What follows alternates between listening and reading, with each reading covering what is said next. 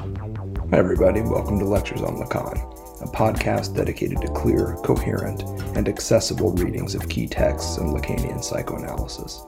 I'm your host, Samuel McCormick, Professor of Communication Studies and Psychoanalysis at San Francisco State University. Hope you enjoyed today's episode, and if you do, be sure to like and follow us on Substack, Instagram, and all the usual places.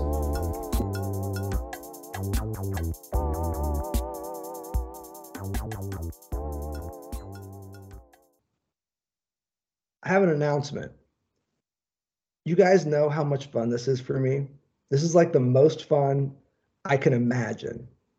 Although actually, I attended a talk today where someone was talking about a new book that she published on dogs. It was a totally wild Zoom event.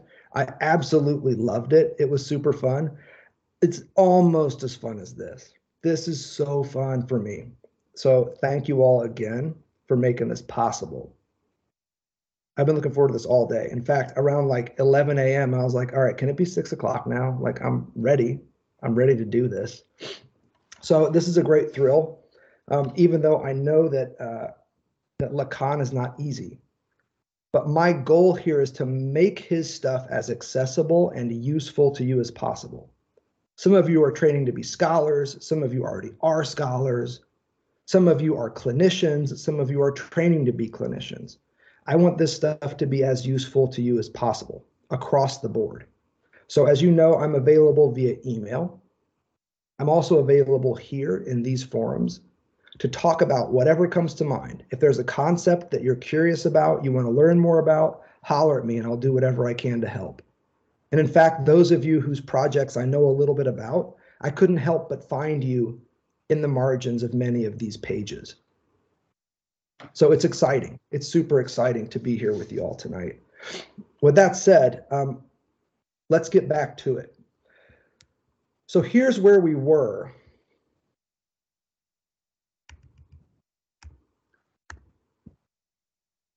With this wild, weird, wonky 4-part animal.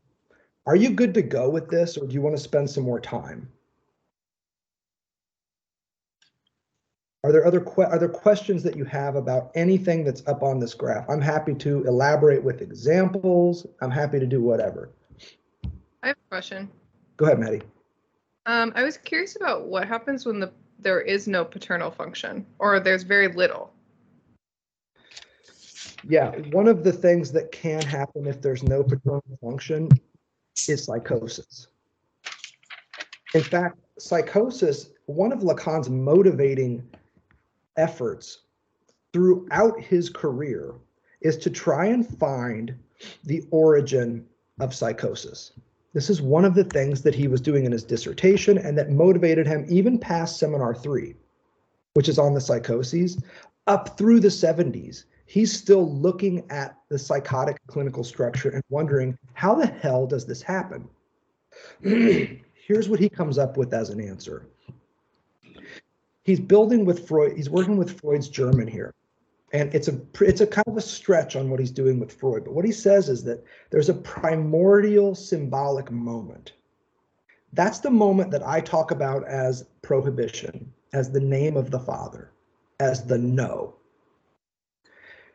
Now, if that doesn't happen, or if it happens and then you deny that it occurred, a process that Lacan terms foreclosure, the result is psychosis, which according to Lacan is signaled by a series of ruptures in your relationship to the symbolic, to language. Usually the psychotic can be determined, according to Lacan, by different types of linguistic disturbances. And the reason why their language is disturbed is because they have no fundamental root in language, in the symbolic, because they have foreclosed that paternal function. That is the origin of psychosis, according to Lacan. That primordial process is what he describes as Bejahung. And what I'm going to do here is I'm going to share my screen again and write some of this stuff up here, just so that you can see how this would look. So don't worry, I've saved the diagram that we were just working with, so we can now trash this thing and get a different one going.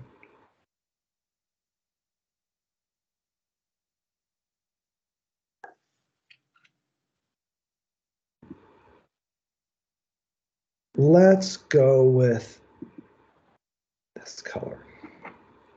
So you have this primordial symbolization that Lacan calls building on Freud, Beyahun, which unfortunately this system is not quite fast enough to keep up with my handwriting.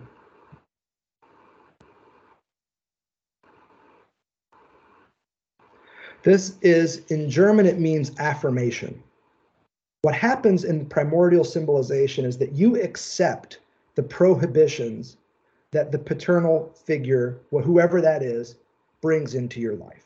You accept that in order to have your needs met, you have to use language. You affirm that. Now, in the case of psychosis, something different happens. You deny that process.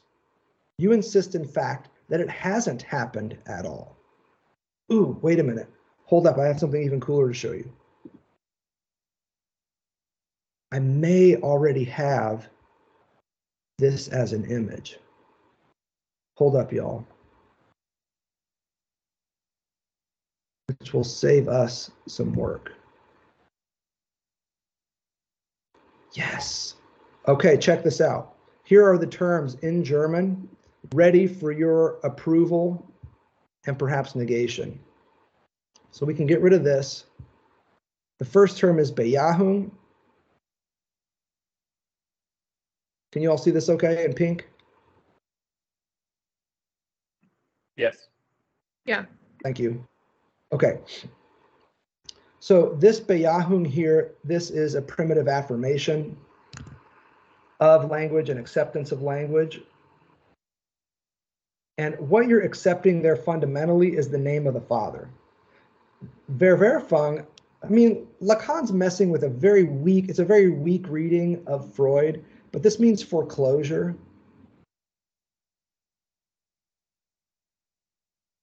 And it's what produces psychosis, according to Lacan.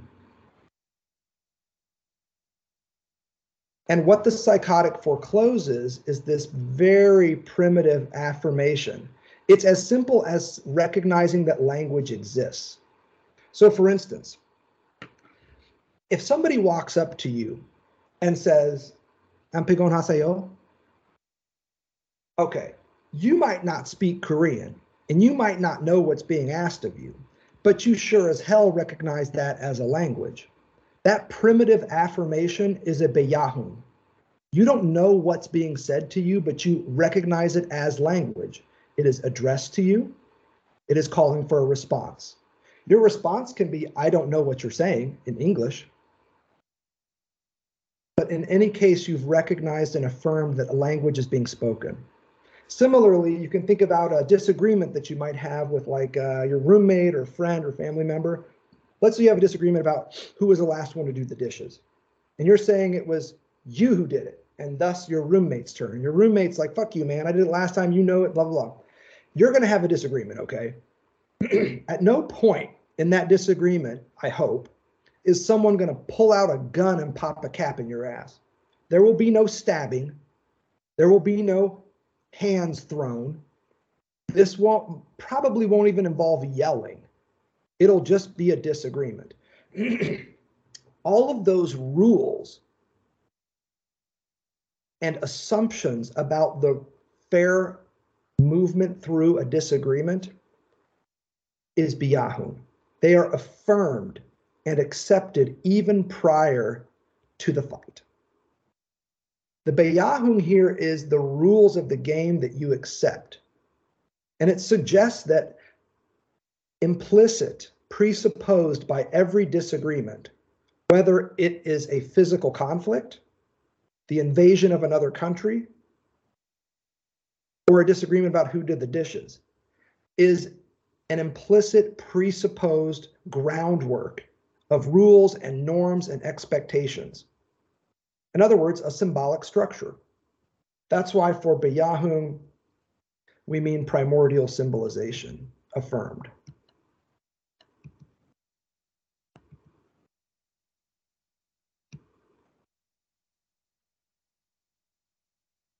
Now, what can happen after that? This is Freud's word for negation. This is his 1925 essay that Lacan makes a lot of and invites his friend Hippolyte to comment on that I mentioned earlier. Negation is not too different from the other German term that Hegel really liked, Aufheben, which you know, if you read German, that this is a really tricky term because it means at once to cancel and to preserve, to affirm and also deny. And Lacan's point here is that with Verneinung or negation, in order to negate something, you have to first determine that it exists in the first place to be negated. So Verneinung presupposes a primitive affirmation that the thing to be negated in fact exists. And then this, for those of you that know, is repression. And I have this set up in such a way to suggest that repression presupposes negation, which presupposes affirmation. All of which is denied to the psychotic.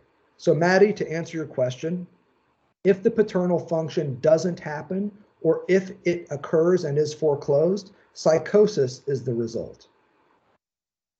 Now wait for it. If the paternal function partially occurs, if the no of language of the primary caregiver was faint or weak or inconsistent, in other words, if castration is partial, the result is not psychosis, but another clinical structure. Perversion. So perversion is partial castration.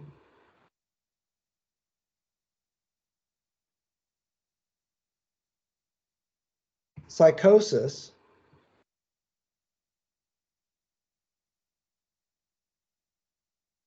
is no castration, and you guessed it, neurosis is complete castration. I think the most interesting one here is perversion. Lacan was really fascinated with psychosis. Freud was really fascinated with neurosis. I think, however, that Lacan's great insight is around how perversion operates. The sadist and the masochist, which fall under the category of perversion, are not interested in pain, yours or theirs. They're fundamentally interested in completing the partial castration that they underwent when they were coming up. They want to amplify the law. The sadist doesn't want to hit you with the whip. What gets them off is showing it to you, talking to you about how bad you've been, about how much you deserve this. What they're doing in this moment is amplifying the law that they only partially received through the paternal function. So, Maddie, this is the second answer to your question. If the paternal function is partial or faint, one of the clinical structures that can emerge according to Lacan is perversion. And people who fall into this category of perversion are going to be people who are working very hard to amplify and shore up their weak relationship to the symbolic, to the law. And usually the way that they get that amped up is by injecting the law with jouissance, making you scream for it. But it's not about your pain. It's about the legislative function of prohibition that exists only weakly in their lives. I don't mean weakly as in every week. I mean faintly, shallowly, incompletely. This is what's going to set us up to talk about God's commandment that we enjoy. Lacan's tenet is that God is a sadist who gets off on moving subjects to anxiety by commanding them to do shit that they are unable to accomplish, like enjoy. Because what castration is, what the name of the Father does, what no and prohibition does, is it denies you access to jouissance, to enjoyment. It simultaneously produces the real and marks for experience the violation of the symbolic known as jouissance. We'll come to that soon enough.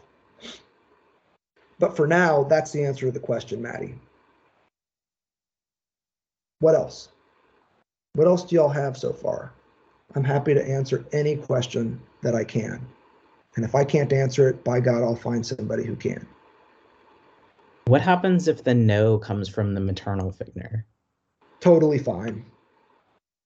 That can happen. If you have like, absolutely, yeah. If you have like a single parent, you could have a parent who's bifurcated and has to play both roles. On the one hand would have to be the desirous other, and then have to, at the same time, perhaps a few minutes later, take that executive step to perform the paternal function. So for instance, I think it's helpful to use examples here. Let's say you're raised by a single dad, and you're sitting there and you're watching a show and it's a little bit scary. And your dad is looking down at his phone. Your dad is your primary caregiver. He's usually performing as such. He's looking down at his phone in a moment of scary stuff happening on the screen, and he laughs out loud. And you think to yourself, what the hell is going on over there? I'm terrified, and you're laughing. What on earth are you looking at? Then the child immediately realizes that the dad is looking down at his phone at some cat video about a cat who lost all its fur and it's growing back in patches, and it's really hilarious and amazing, and wow, and what a terrific cat mom this person is to take care. It's inspiring and hilarious. That's the best story ever, right? One of the things that the dad could say in this moment is, oh, don't worry, honey, it's just grown-up stuff. That is the paternal function, is to create a barrier that tells the child, first, you don't have to worry about what this is. I've got this. It's just grown-up stuff. And by introducing that cut or that barrier in a way like contains the child. Now, the opposite move here, Oliver, would be for the dad to push pause on the scary movie and then show the kid the fucked up cat video that the dad was just watching, which is probably a little bit too much information for the kid to handle. Because little kids are like, oh my God, what's wrong with that cat? That cat looks sick. The little kid will be like, Daddy, is that cat gonna die? And then the dad, if they don't perform the paternal function, is gonna be like, yes, Johnny, and you're gonna die too. Someday, not now, Johnny, you don't know when it's gonna happen, but someday you're gonna die. You know what, Johnny? We've got a history of heart disease in this family, and I feel a little palpitation in my own chest right now as I look at this cat. Oh no, Johnny, I think I might be dying right now. Now, if you're a little kid and your parent is doing shit like this, I exaggerate for effect, right? The result is anxiety, because all the feelings and experiences that the kid was having, which the kid thought they were having with their parent, are now completely overrun, overwhelmed. The fear that the child now has regarding the potential death of their primary caregiver, remember, it's a single dad we're talking about here, so completely overwhelms the fear that they had while watching a movie that they know is fake, that anxiety is the result. So if there's just one person, one of the things that can happen is that that person can do a good job of keeping their desire in check and not letting it overwhelm the child by saying things like, that's just a grown-up topic. I'll explain it to you when you would get a little older. That kind of stuff can be helpful. It can perform that prohibitive, protective function that the paternal figure is designed to do. So you can have two people performing separate functions or one person doing both. That's an option here. What will usually happen as well, if you have a single parent, and here, I mean, I'm only just working with the logic that Lacan gives us here. If indeed the name of the father is primarily invoked by whoever plays the maternal part for you, you can imagine a situation where you've got a single parent who says things all the time, like when you act up, they look at the ceiling and say, oh Lord, here we go. As my grandmother always used to say to me. She said, oh Lordy, every time I did something fucking wacko. She would invoke God's name. She would say, oh Lord, look at this child. And then she'd usually command me to go get her fly swatter. But more often than not, she invoked the name of the Father, capital F, Father, God. So in other words, you might not even need to perform the paternal function because you can invoke a third party just in your speech. That's why I gave you the examples of what would your mother think if she were here? Just wait until your father gets home. Baby Jesus does not appreciate you touching yourself like that. You see, so in this moment, a single parent occupying the primary caregiver role can invoke the authority of a third party that does the work of intervening in the imaginary dyad, what Lacan calls the dual relation between the child and the primary caregiver. That's good parenting if you're an only parent. You can invoke the third symbolically. Don't forget, the paternal function is a symbolic function. The maternal function is an imaginary function. I say the paternal function is symbolic because it is what cuts in to the imaginary, introducing a gap or a cut that is the very condition of symbolicity. Now, this is heady Lacanian shit, but this is actually what he's talking about. The foundation of language is an absence, a cut, a gap, a furrow, a lack. And that lack is best represented in the simple prohibition, no. Whatever your first word was, whatever the first word you heard and recognized as a word was, its function was prohibitive. Its function was as no. So without that, you have the basis for psychosis. If it occurs only weakly, you have the basis for perversion. And when it occurs completely and consistently, and the parent keeps it 300, as you heard me say, you have neurosis, which has a very normalizing function. Of these three models, it's good to be neurotic. Nobody's ever normal in the Lacanian algebra. There's no such thing. Normal means like what's usual or expected, what's average. We got time for one more before we move forward into our next flurry. I have a quick question. Oh, he can go. I've asked the question before. No, that's okay. Let's make time for two. Go ahead, Ira. You said that the moment of anxiety for neurotic is the same as the moment of jouissance for the pervert. Yes. Can you just elaborate a little bit, please? Absolutely. I will be very quick on this because I want to spend a lot of time working on this. It's a great question. I'll be very brief now, and then we'll unfold it all later. Okay, Ira, so here it is. The neurotic fears nothing more than becoming the object of your desire. What brings the neurotic to anxiety is feeling like they, as a split subject, are the object of your desire. They don't like that. Well, why not? Because it's precisely what the ego can't handle. The ego can't handle the fact of castration. The ego can't handle the fact of split subjectivity. The ego can't handle the fact of dependence on the symbolic. And when anxiety comes up, it's usually because the big other is saying, show me your balls.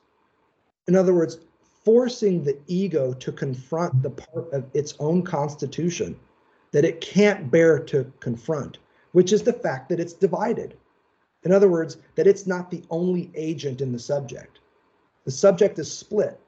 It has an ego and it has an unconscious. And what anxiety occurs when the split between ego and unconscious, the very bar that defines the split subject, becomes the object of desire for somebody else. This is what provokes anxiety. And we're going to work on some passages in Lacan that show this in a moment in the neurotic. For the pervert, it's just the opposite. They want nothing more than to be your dildo. The pervert wants nothing more than to bring jouissance to the big other. The pervert thinks that their job on earth is to become your object of desire and even jouissance, even enjoyment. So the pervert rushes in to become the object and doesn't experience that moment as anxiety. The neurotic, though, fears nothing more than to become someone else's object. And that's the main deal here. That's why sex with neurotics is so fucking complicated sometimes, because they want nothing more than to remain a subject. Right. When sometimes the best sex you can imagine is when you each objectify each other. The pervert rushes in. And this isn't to say that a neurotic can't have perverse fantasies. Even in this seminar, Lacan confirms that that's the case. There can be times when you enjoy just being somebody else's dildo or somebody else's object. But usually the dilemma of sex with neurotics is that they're both so committed to being subjects, right, that they never allow themselves to properly enjoy. The pervert, though, rushes right in there and says, how you want me. Not anxiety, but jouissance. We're going to come to this, and I think this is going to be... Let me just, what you just evoked in me. So what if two perverts have sex? What is that like? Man. Well, it would depend. What if one was a sadist and the other was a masochist? Right, that's perfect. But what if you have... I'm talking just purely in terms of being objects for each other. Yeah. It seems like a New Yorker cartoon. It could very well be. You could even imagine like the fetishist is kind of a quintessential pervert. What if you had two fetishists? Yeah, two dildos just sitting there, just doing nothing. Yeah, absolutely. And then saying something like, was it good for you? Exactly. But I guess that wouldn't even work as a caption. I would never win that contest because is it good for you is a neurotic question. Right. The pervert doesn't ask that. They can tell by your screams. And in fact, they don't even care. So it's interesting to think. I believe that I'm imagining three subtypes of perversion: sadist, masochist, fetishist. Mm-hmm. And you could imagine each of them coupling with a neurotic and having a pretty weird interaction where the fetishist says, no, leave your shoes on. Or no, leave your pants on, but take your shoes off. And the neurotic's like, I'm sorry, what? what the fuck are you asking me to do? Like, that's not my swimsuit zone. So I like to think that. Can you just go into what is the fetishist compensating for? I don't know if what they're compensating for, but I can tell you how the fetishist works according to Lacan. And again, I'm not that kind of doctor. Well, let me rephrase the question. How does someone become a fetishist then? The same way that someone would become any pervert according to Lacan, by having the name of the father pronounced weakly or faintly or incompletely. Their castration is incomplete. And so as a result, what they're looking for are ways to prop up the law that was only partially enunciated for them.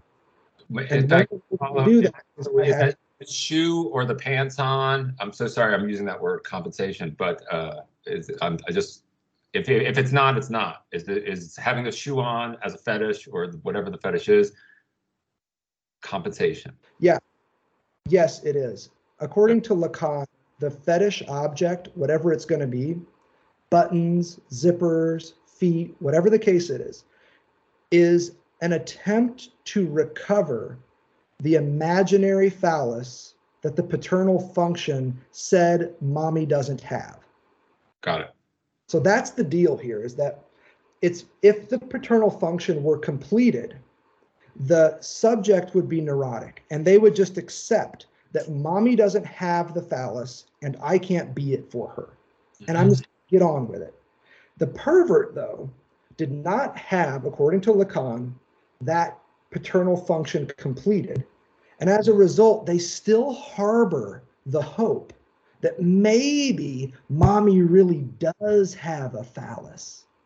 I don't know what it is, but I did hear daddy once refer to mommy's down there as her button. And so here the subject, the child might think, okay, it's about buttons. Buttons is the phallus. I knew she had one. You see what I'm saying? So the pervert always harbors the fantasy that they, especially the fetishist, I should say, that they could somehow arrive at the phallus via, and I like the phi symbol here, even though it looks like testicles and a penis hanging down, but it's nice because it's kind of an ambiguous term. Any object could fit there and become the fetishistic object. Can I ask if an analyst was treating a fetishist? What would they be? What would the analyst be trying to accomplish? Man, that is such a tricky question, and it's one that plagues Lacanians constantly, I believe, because some Lacanians don't believe that psychoanalysis of a Lacanian sort works on perverts. And I mean that in the clinical sense. I don't believe that. And in fact, some will say, and it doesn't work for psychotics either. I don't particularly believe that either. And I think you can read in Lacan ways that he has developed techniques for working with each. I can't speak to that part of the technique. I don't really know how an analyst, because I'm not one, would treat a pervert, but I know where to look for the answer. Where? It's in Bruce Fink's book, A Clinical Introduction to Lacanian Analysis. The latter part of that book has some pretty good discussions and elaborate case histories for fetishists in particular. And that's where I came up with the buttons reference. So I would think Fink is a good person. And if this is a topic that everybody's super interested in, we could absolutely holler at a clinician and bring them in here and ask them the question. But I would think that from a Lacanian point of view, if the pervert struggles to get the law amplified, the first step would be to make that known, and certainly not to fall into the trap of being an overly emphatic therapist. That might be a start on this topic. If we can just parse one more thing, and I would love to have an analyst comment on this. So in my understanding, the analyst shows up as the big other, l'autre, for the analysand. And I understand how that would work with the neurotic. And then my understanding of a psychotic is they actually don't have an unconscious in some ways. So I kind of understand how if the analyst is showing up as Lotre, that works for the psychotic. So it would be interesting to hear in terms of subject and object, what role the analyst feels that they should play for the fetishist. Yeah.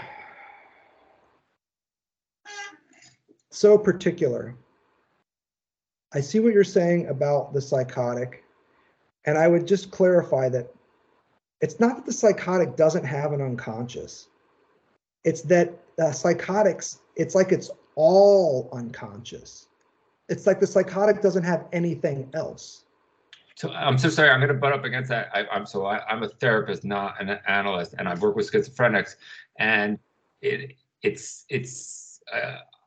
feels when I've worked with them that they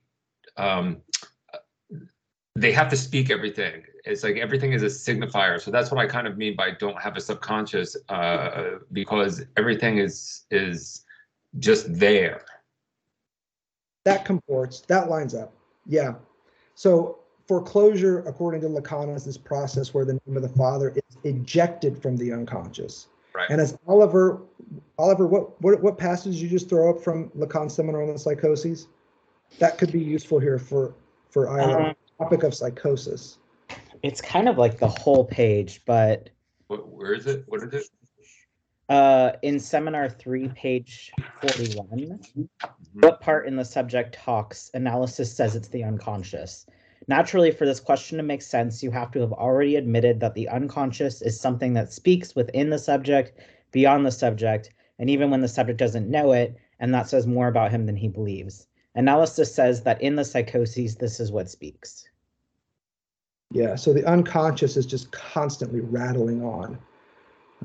That lines up here. It still, though, leaves unanswered. Thank you, Oliver. It still leaves unanswered. Ira's question here is, what does the analyst do if they make the clinical diagnosis of perversion? And in particular, we're asking, like, what do you do with a fetishist who's struggling? And that's what would drive them to analysis, right? You don't show up because everything's going great and everybody's willing to play your button game. You show up because the button game has stopped working somehow. It no longer produces the same effect. So let's put that question down, and I'll put it to an analyst and see what I get. And if I don't get anything super clear, I'll just invite them to come in and be ambiguous for us in person. Yeah. Great. It's a terrific question. In the meantime, anybody who wants to follow up on this, I would again recommend Bruce Fink's Clinical Introduction to Lacan. Note in particular his case analysis of the dude with the button fetish, because I believe that might answer some of these questions. But if I can't get a quick answer from a friend in San Francisco, I'll get Bruce directly and see what he says about this. Maybe even see if he can join us one of these times. I love this question from Ira because it does put us on the path of perversion and neurosis relative to anxiety. And what we have so far, just to be clear, is that what produces anxiety in the neurotic allows jouissance in the pervert. And now we're going to see if we can support this. But first, hold up. Desiree, I believe you had a question too at the same time as Ira did. Do you want to follow up and pose your question? No, it's okay. I'll just follow up with an email. It's no problem. Okay. Anybody else before we take the next turn? Okay, in that case, this is wonderful. Try page 45. I'm going to give you some passages here to just sit on and think about. And then we're going to look at the graph of desire one more time, and I'm going to try and trace out the pathway of perversion and the pathway of neurosis. So first, page 45, midway down the page, do you see the paragraph that begins, "It is anxiety"? It is anxiety that I told you last time can come to be signaled at the place here designated by minus phi in parens, castration anxiety, and its relation to the other. So this is that brown 0 that I put over negative phi in the last diagram we were looking at. Do you remember this one? The point here is that anxiety is signaled when something shows up and is made to appear where that void represented by negative phi used to be. Now scroll down a little bit, 5 lines to the neurotic's experience. He says that the final term he reached in developing this experience, its point of arrival, the point at which it runs aground, the term for him is unsurpassable, is castration anxiety. Now remember, when Lacan says castration here, he means prohibition, he means the no of the paternal function, he means alienation in a language that is not of your own making. It's unfortunate that he sticks with this castration term when what he really means is prohibition. So the action starts on 45, and then on 46, in the first full paragraph, we get to what truly brings the neurotic anxiety. What the neurotic shrinks back from is not castration. You see, the neurotic accepts castration. That's why they're neurotic. They have that primordial affirmation, beyahun, relative to castration. They say, okay, I accept this. If I'm going to get my needs met, I have to use words. Fine with me.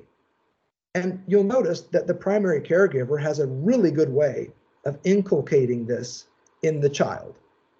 I don't understand you when you're crying.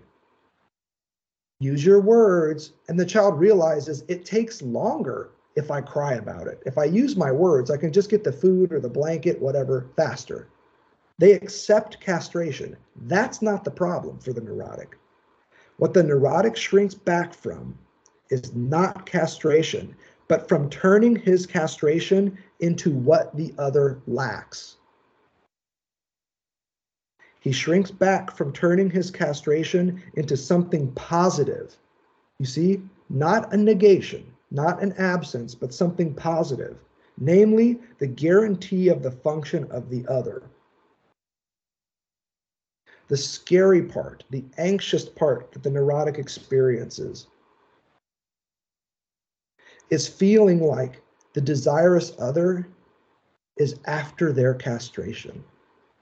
That they, as split subjects, have become the object, the positive, legitimating object of the big other's desire.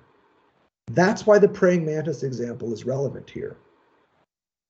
It's angst-provoking because youth suspect that you might be the object of their desire. And that if you know about praying mantises, if you're wearing the male mask, you're about to be fuck killed. The female praying mantis is going to fuck you and then bite your head off. And you don't know if that's going to happen or not because you don't know which mask you're wearing, if you recall the image from page 5. In this moment, what brings you anxiety is the possibility that you might be the positive object of their desire. You might be what they want. Now, I want to show you a different diagram here that might help us elaborate this. So I'm going to go back to our board. I'm going to save this one real quick if I can, and give us one more to work with. And again, I'm going to post all these images so you'll have them when you need them.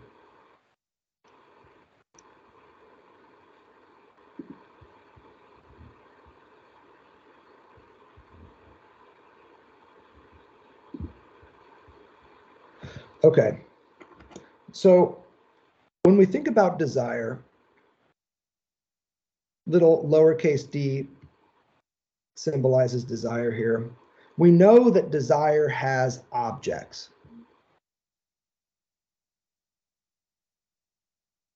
We know that there are things that desire wants. You can list right now on your fingers all the things that you want. It might be a new car. It might be a new job. It might be more money. The question of what is very easily answered. Desire always has an object or a series of objects that it wants.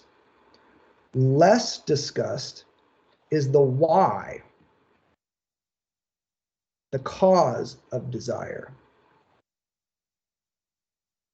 Not what do you want, but why do you want? The cause of desire is always the same. It's the experience of lack. You can't want what you already have. You can only want things that you experience as lacking, which is why the basic job of advertising, of course, is to produce the experience of lack. You didn't know you needed a phone with a better camera until you saw the billboard of that cat that the owner took with an iPhone 13. It's the experience of lack that is the cause of desire. This is symbolized in Lacanian algebra with little a again. The same little a that we derived from negative phi. Now here's what happens in the case of anxiety.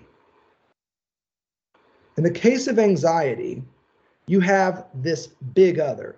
We're going to say desire of A, which is how Lacan writes it in that formula on page 25.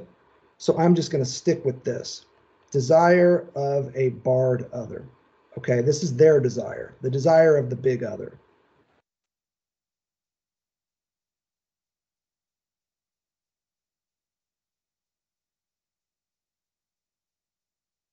Now, let's say it operates according to the same logic of desire as ours. There's something that the big other lacks. And it has found it right here. This, the object cause of your desire, my desire, of the subject's desire, is in fact the object of the big other's desire. My lack is the big other's answer to the question, what do you want? This is what Lacan is getting at. What provokes anxiety in the neurotic is feeling like the cause of their desire is the object of the big other's desire. An answer to the question of what the big other wants. What they want is for you to signal your lack to them. That's what Lacan is working out here on pages 45 and 46. Really, I would suggest two of the fundamental pages in the first set of readings here. If you scroll down on 46, he says a bunch of wild ass shit about an immense fiction and asks, what does jouissance have to do with this? You can see it in the middle of the paragraph. Now check out this sentence that begins, this he can only ensure for himself on page 46 by means of a signifier. And this signifier is necessarily missing. The subject is summoned to this missing place to tender the exact change in the shape of the sign of his own castration. All right, this place where the signifier is missing, we've seen it before. This is the place where the signifier is missing. And remember what I showed you last time. This space where nothing is, when anxiety occurs, something is made to appear here. And we can now see what it is. In fact, let's make it a little bit bolder. Can I ask one question, please? In just a moment. Hang on just one sec. This is what is made to appear there as the object of the big other's desire. And that's what Lacan is getting out here.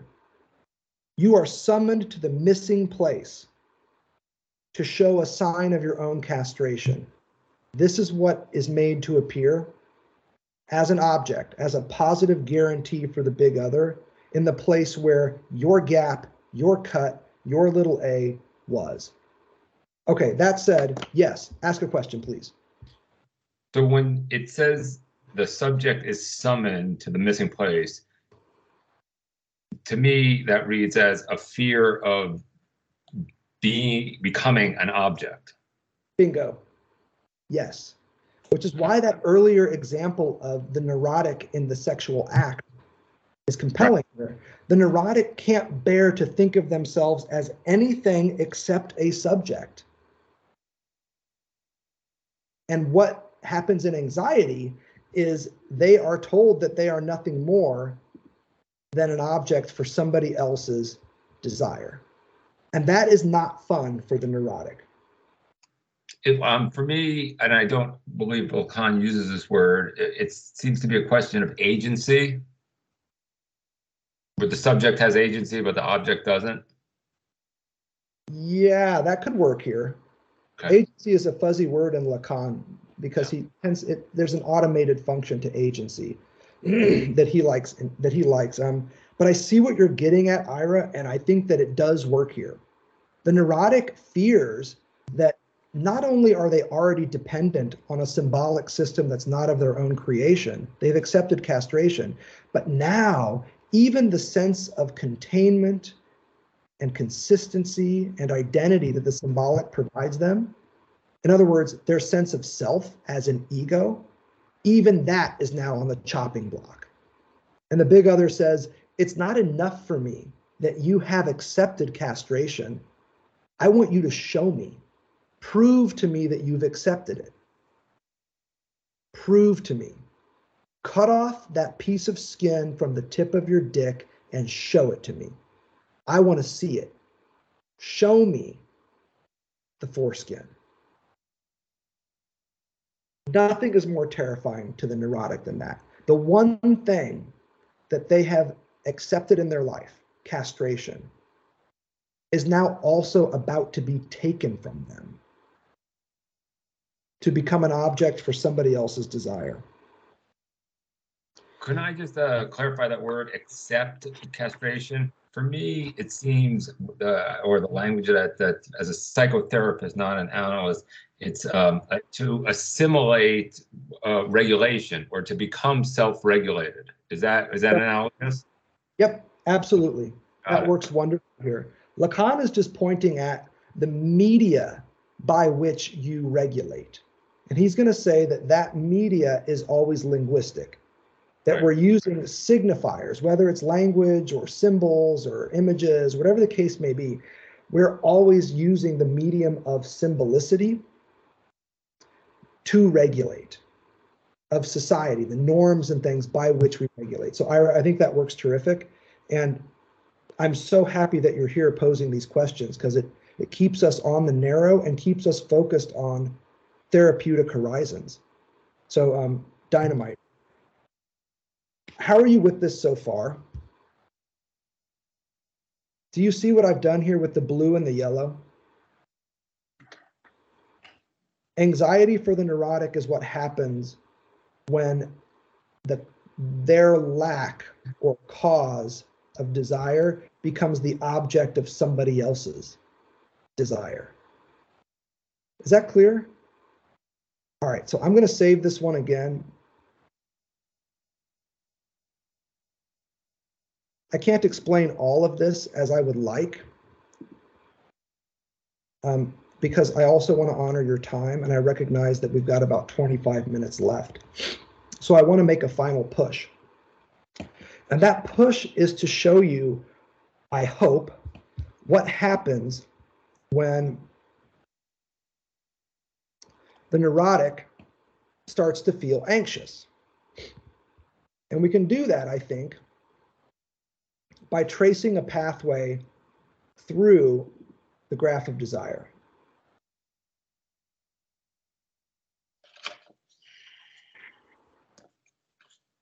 So what we're going to see now, does everybody see the complete graph in front of them? Yes. Yeah. Okay, so the pathway of the neurotic, let's make it pink. We can start somewhere down here and move our way through. Pathway of the neurotic is going to go something like this. Now you could insert some loop-de-doos in here, and you could almost certainly work around in here and do all this stuff. I'm being quick with this. The pathway for the neurotic is through the big other, which becomes the basis for their desire. Hence that lecture on desire for, of, and as. Now the prop of desire is fantasy. This is our split subject living their life in relation to whatever it is they think they lack, which is always what they think other people are into.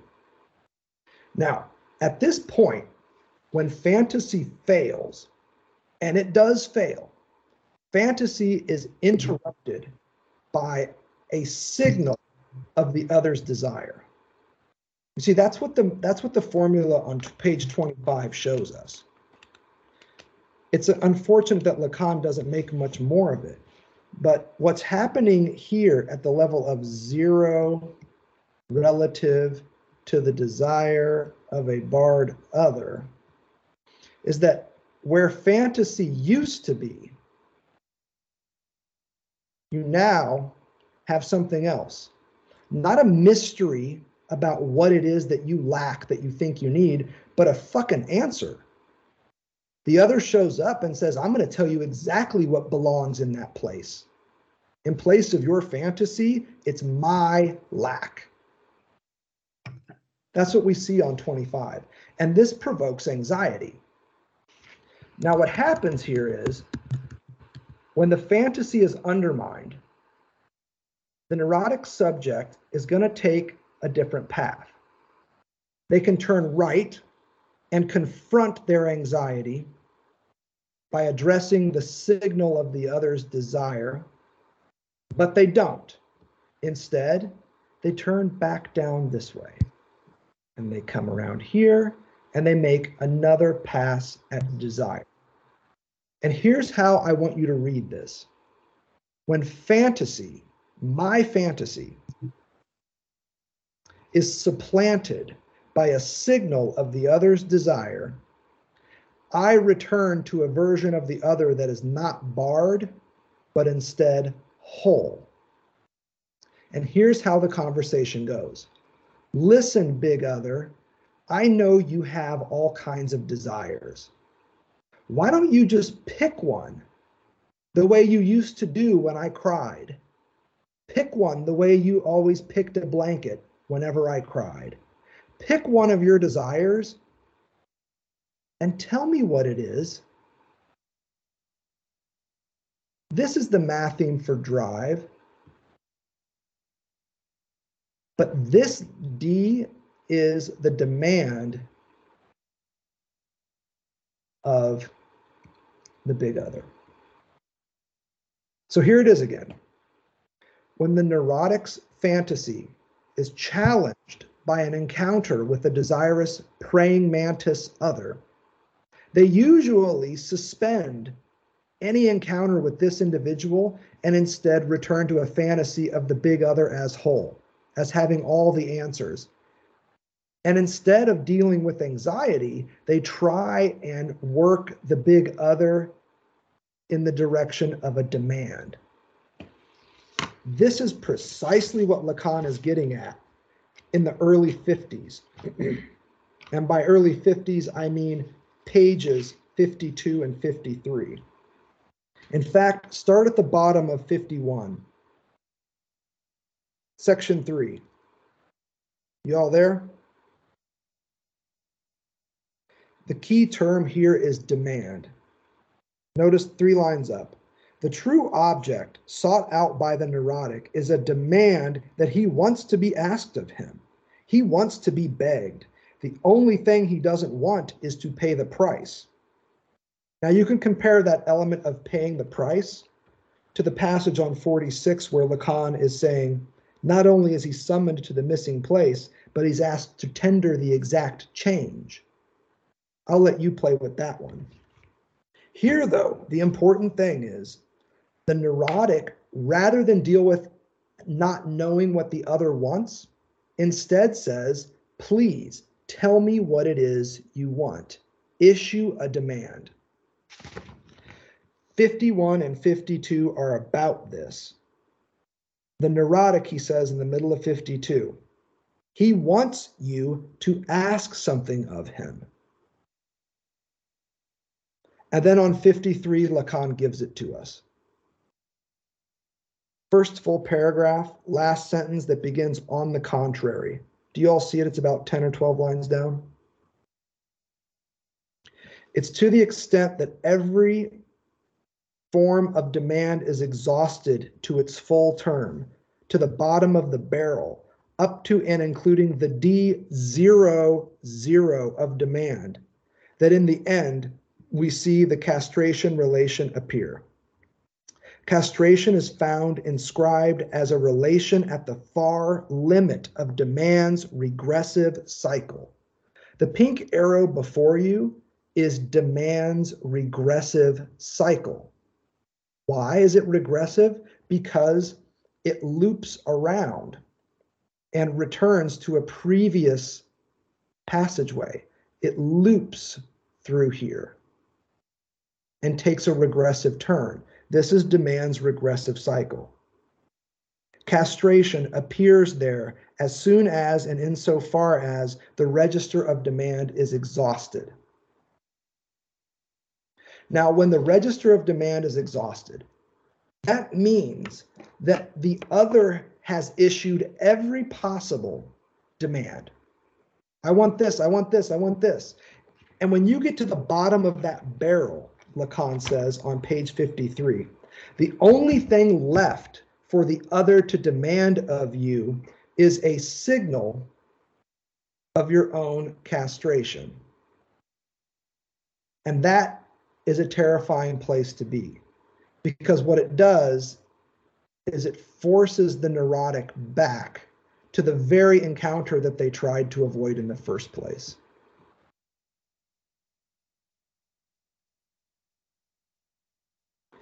The neurotic tried to avoid anxiety by turning left at failed fantasy. And again, I know I'm asking a lot of you because I'm just using these terms like they're regular words. In the end, though, they were unable in this model to avoid giving the big other what it is that the big other at the bottom of its demand cycle truly wants, which is a signal of our castration. This is the regressive cycle of demand in which the neurotic engages. So pink here equals neurotic, which gives us some very easy work to do with the pervert. The pervert, when fantasy fails,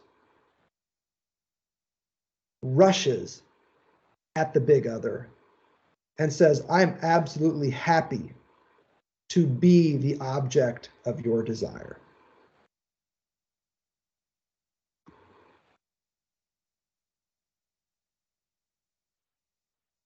Perversion has no problem making this move, and they do not feel anxiety about it. Instead, they feel jouissance. They actually enjoy playing that part. Whereas for the neurotic, it's a highly anxious place to be.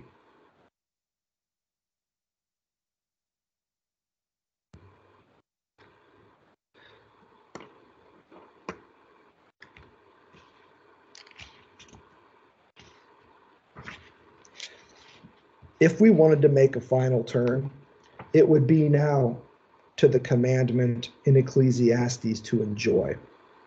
But let's pause for a second there and field some questions.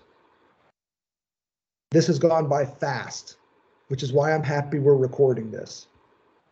You can revisit this stuff.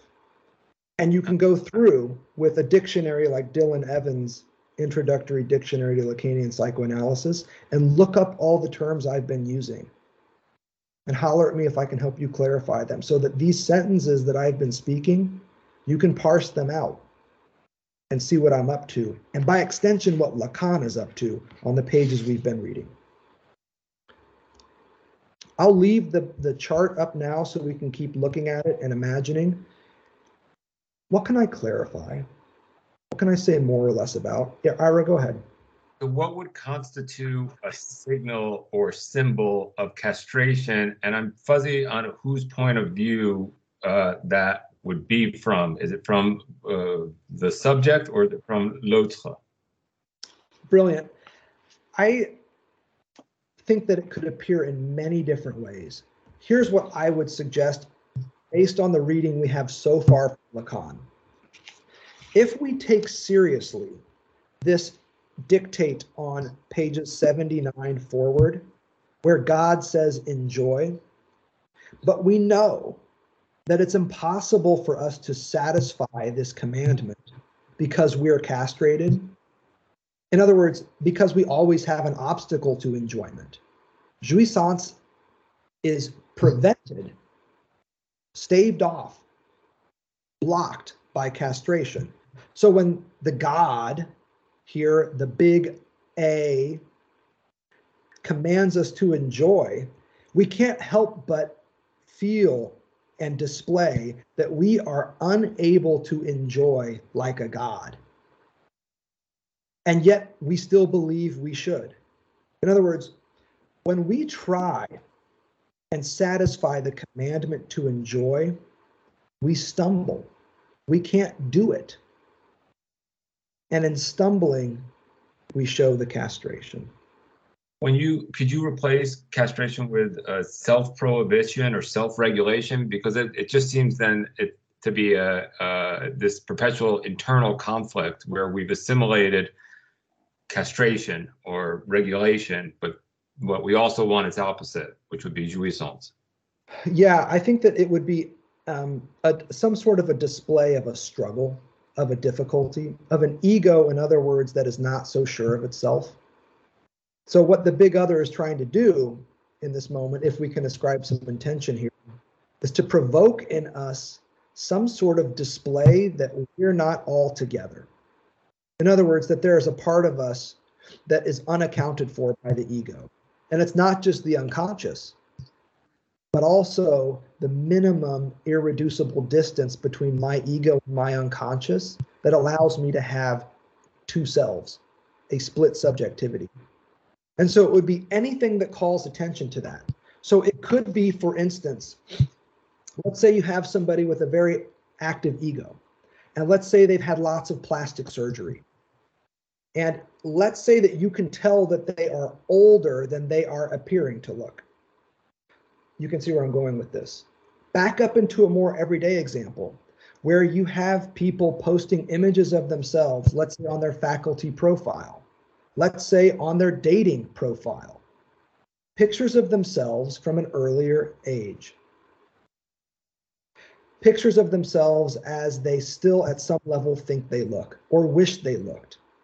And then you meet this person in public on a date and you almost don't even recognize them. You're like, yo, you look absolutely nothing like your pictures. What the fuck? Right? We have terms for this. We have derogatory terms for people who throw up images of themselves online that don't comport with who and what they actually look like today. Now, if you go on one of these dates and you see somebody and they're like, oh, hey, it's you, I'm over here. And you respond and say something like, oh, sorry, I didn't recognize you. You look nothing like you do in your pictures. You know how that person's going to respond. There's that moment of hesitation, that moment of anxiety, because the question now is, do you mean that I'm more handsome or more beautiful than I appear online? Which would be good, because that means I'm wearing the female praying mantis mask. Or do you mean that I'm a hideous sack of shit now that looks nothing like the amazing lure I threw out on Tinder for you? Not knowing is the cause of anxiety. In this moment, you, by saying you look nothing like your picture online, are the desirous big other. You are the female praying mantis who is rolling up on somebody who doesn't know what mask they're wearing. And the result is anxiety, because this person is going to stammer, they're going to stumble, and they're probably going to say something like, what do you mean? Or maybe they'll make a joke out of it.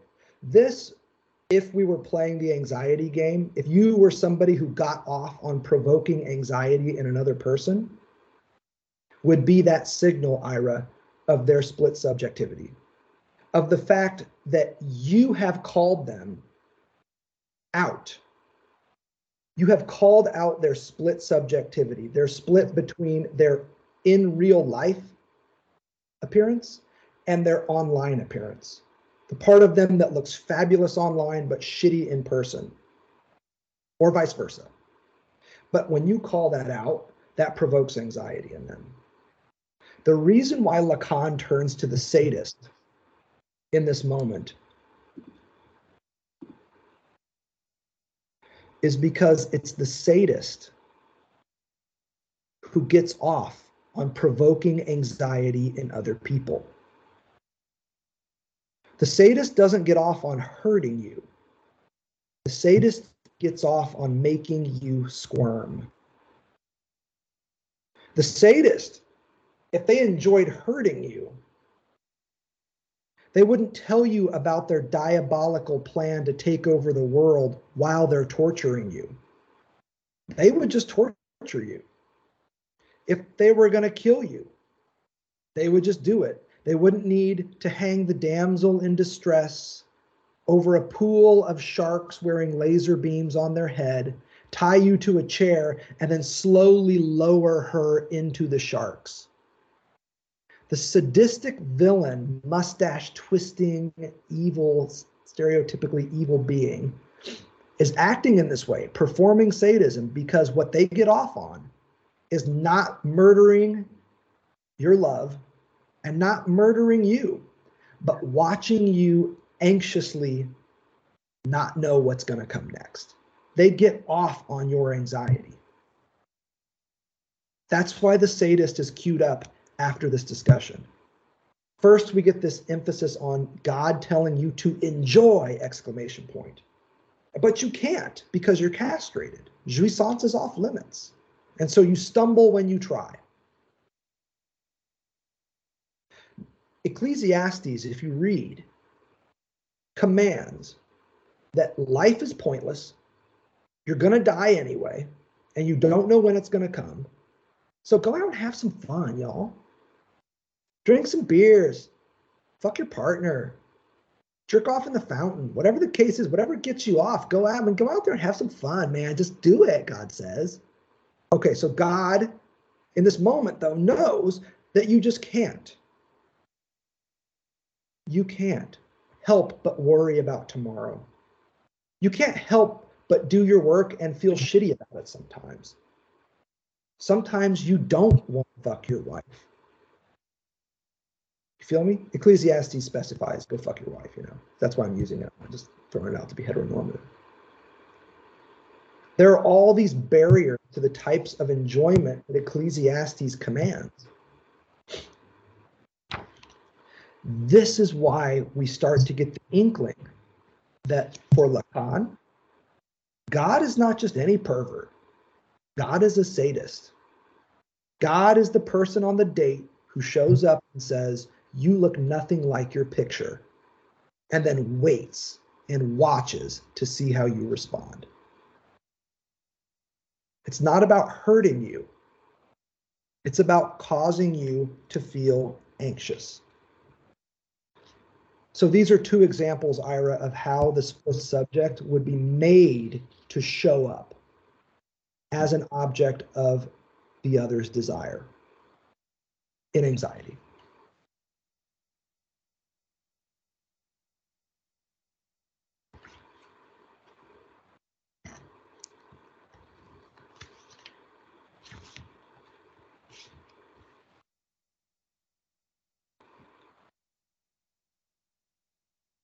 If you want to see what this is all about, it starts on page 104, and I don't think it's going to end.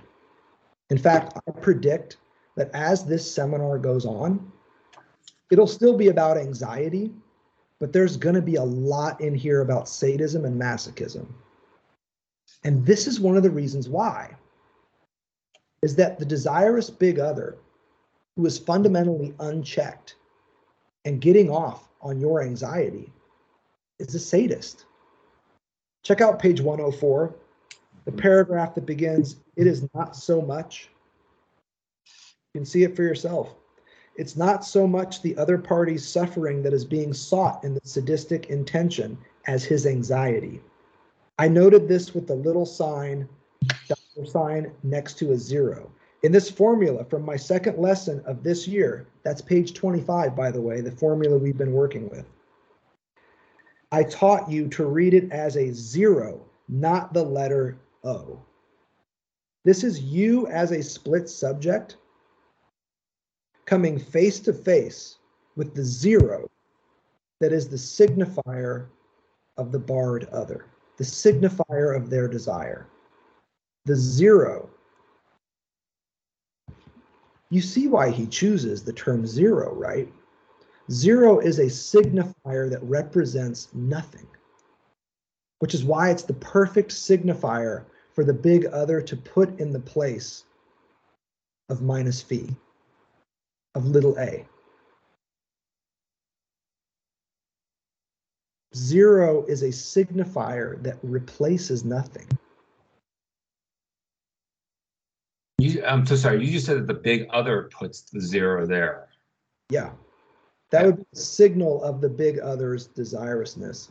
Here in the graph of desire, it's the upper left-hand corner here. So the capital S next to the parens with the A in it. I'm going back to screen share so y'all can see this. This right here is a signifier of the big other's lack. Now, this can be anxiety provoking in a lot of ways. It doesn't have to be all fancy like we've been talking about it. So you can think about this in terms of a primary caregiver relationship to a child, where up to a certain point, you might think that mommy or daddy knows everything. Hell, you might even still have a parent. My dad is this way. You can ask him any question in the world, and even and especially when he doesn't know the answer, he will just straight up make up some shit. He'll just say stuff. You know he's bullshitting. You know he doesn't have an answer, but he can't allow himself to be an other lax. He always wants to be this other. A whole other who always has an interpretation and a meaning to give you. That's different than the one up here. This happens in a child's life when they recognize that their parents did the best they could, that they were incomplete, that they weren't perfect, that they had their own issues. When you can let your parents off the hook while still keeping them on. This is when you accept that they are barred others just like you. And I would just suggest, as we look toward the end of tonight's session, that this is exactly why Lacan brings up love on page 108 at the bottom.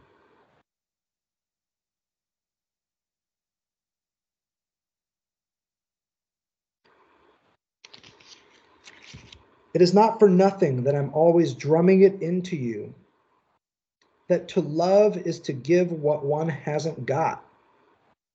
That's all you need right there.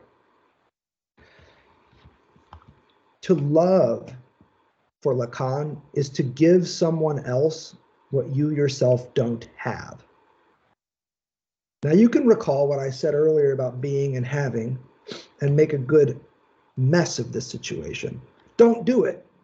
Just be simple. What you don't have, you lack. And in love, you share this with someone else. This is a theory of love that translates into a kind of radical acceptance. You know that you lack. and you give this knowing as acceptance to another person and say, you know what? It's okay for you to be incomplete too. The math theme for love, if we were going to play around with it, would look very different from that of anxiety. The anxiety formula that Lacan is giving us here, where you are thrown up against a signifier of the other's lack. That's not love. Love is where you, as a split subject,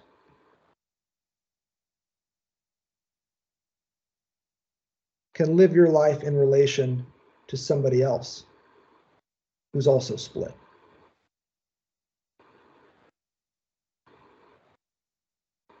Giving what you don't have is to share lack with somebody else, which is to say you accept that they are lacking too. Now, what that means, well, let's back up and say what it doesn't first. It doesn't mean that their lack is your object of desire. The fact that they lack is not what gets you off. That's not what you desire in them. If you did, welcome to an anxious, codependent relationship, because you know they're going to reciprocate. Anxiety is what happens when your partner's lack becomes the object of your desire, where you start to get off on their missteps, on their inadequacies. Your grandparents were probably this way, where one is always nagging the other. Stereotypically, the grandfather nagging the grandmother for her poor cooking, always marking her inadequacies. And her saying, "Oh, Pappy, knock it off," or whatever the hell she used to say. Or your grandmother knocking your stereotypical grandfather for not being the man he used to be. Or constantly remarking, showing pictures of being like, "Your grandfather was so handsome," as he's sitting in the other room withering. Notice how her voice is so handsome. That's addressed not at who he used to be and not at who he is, but at the difference between those two states. What gets her going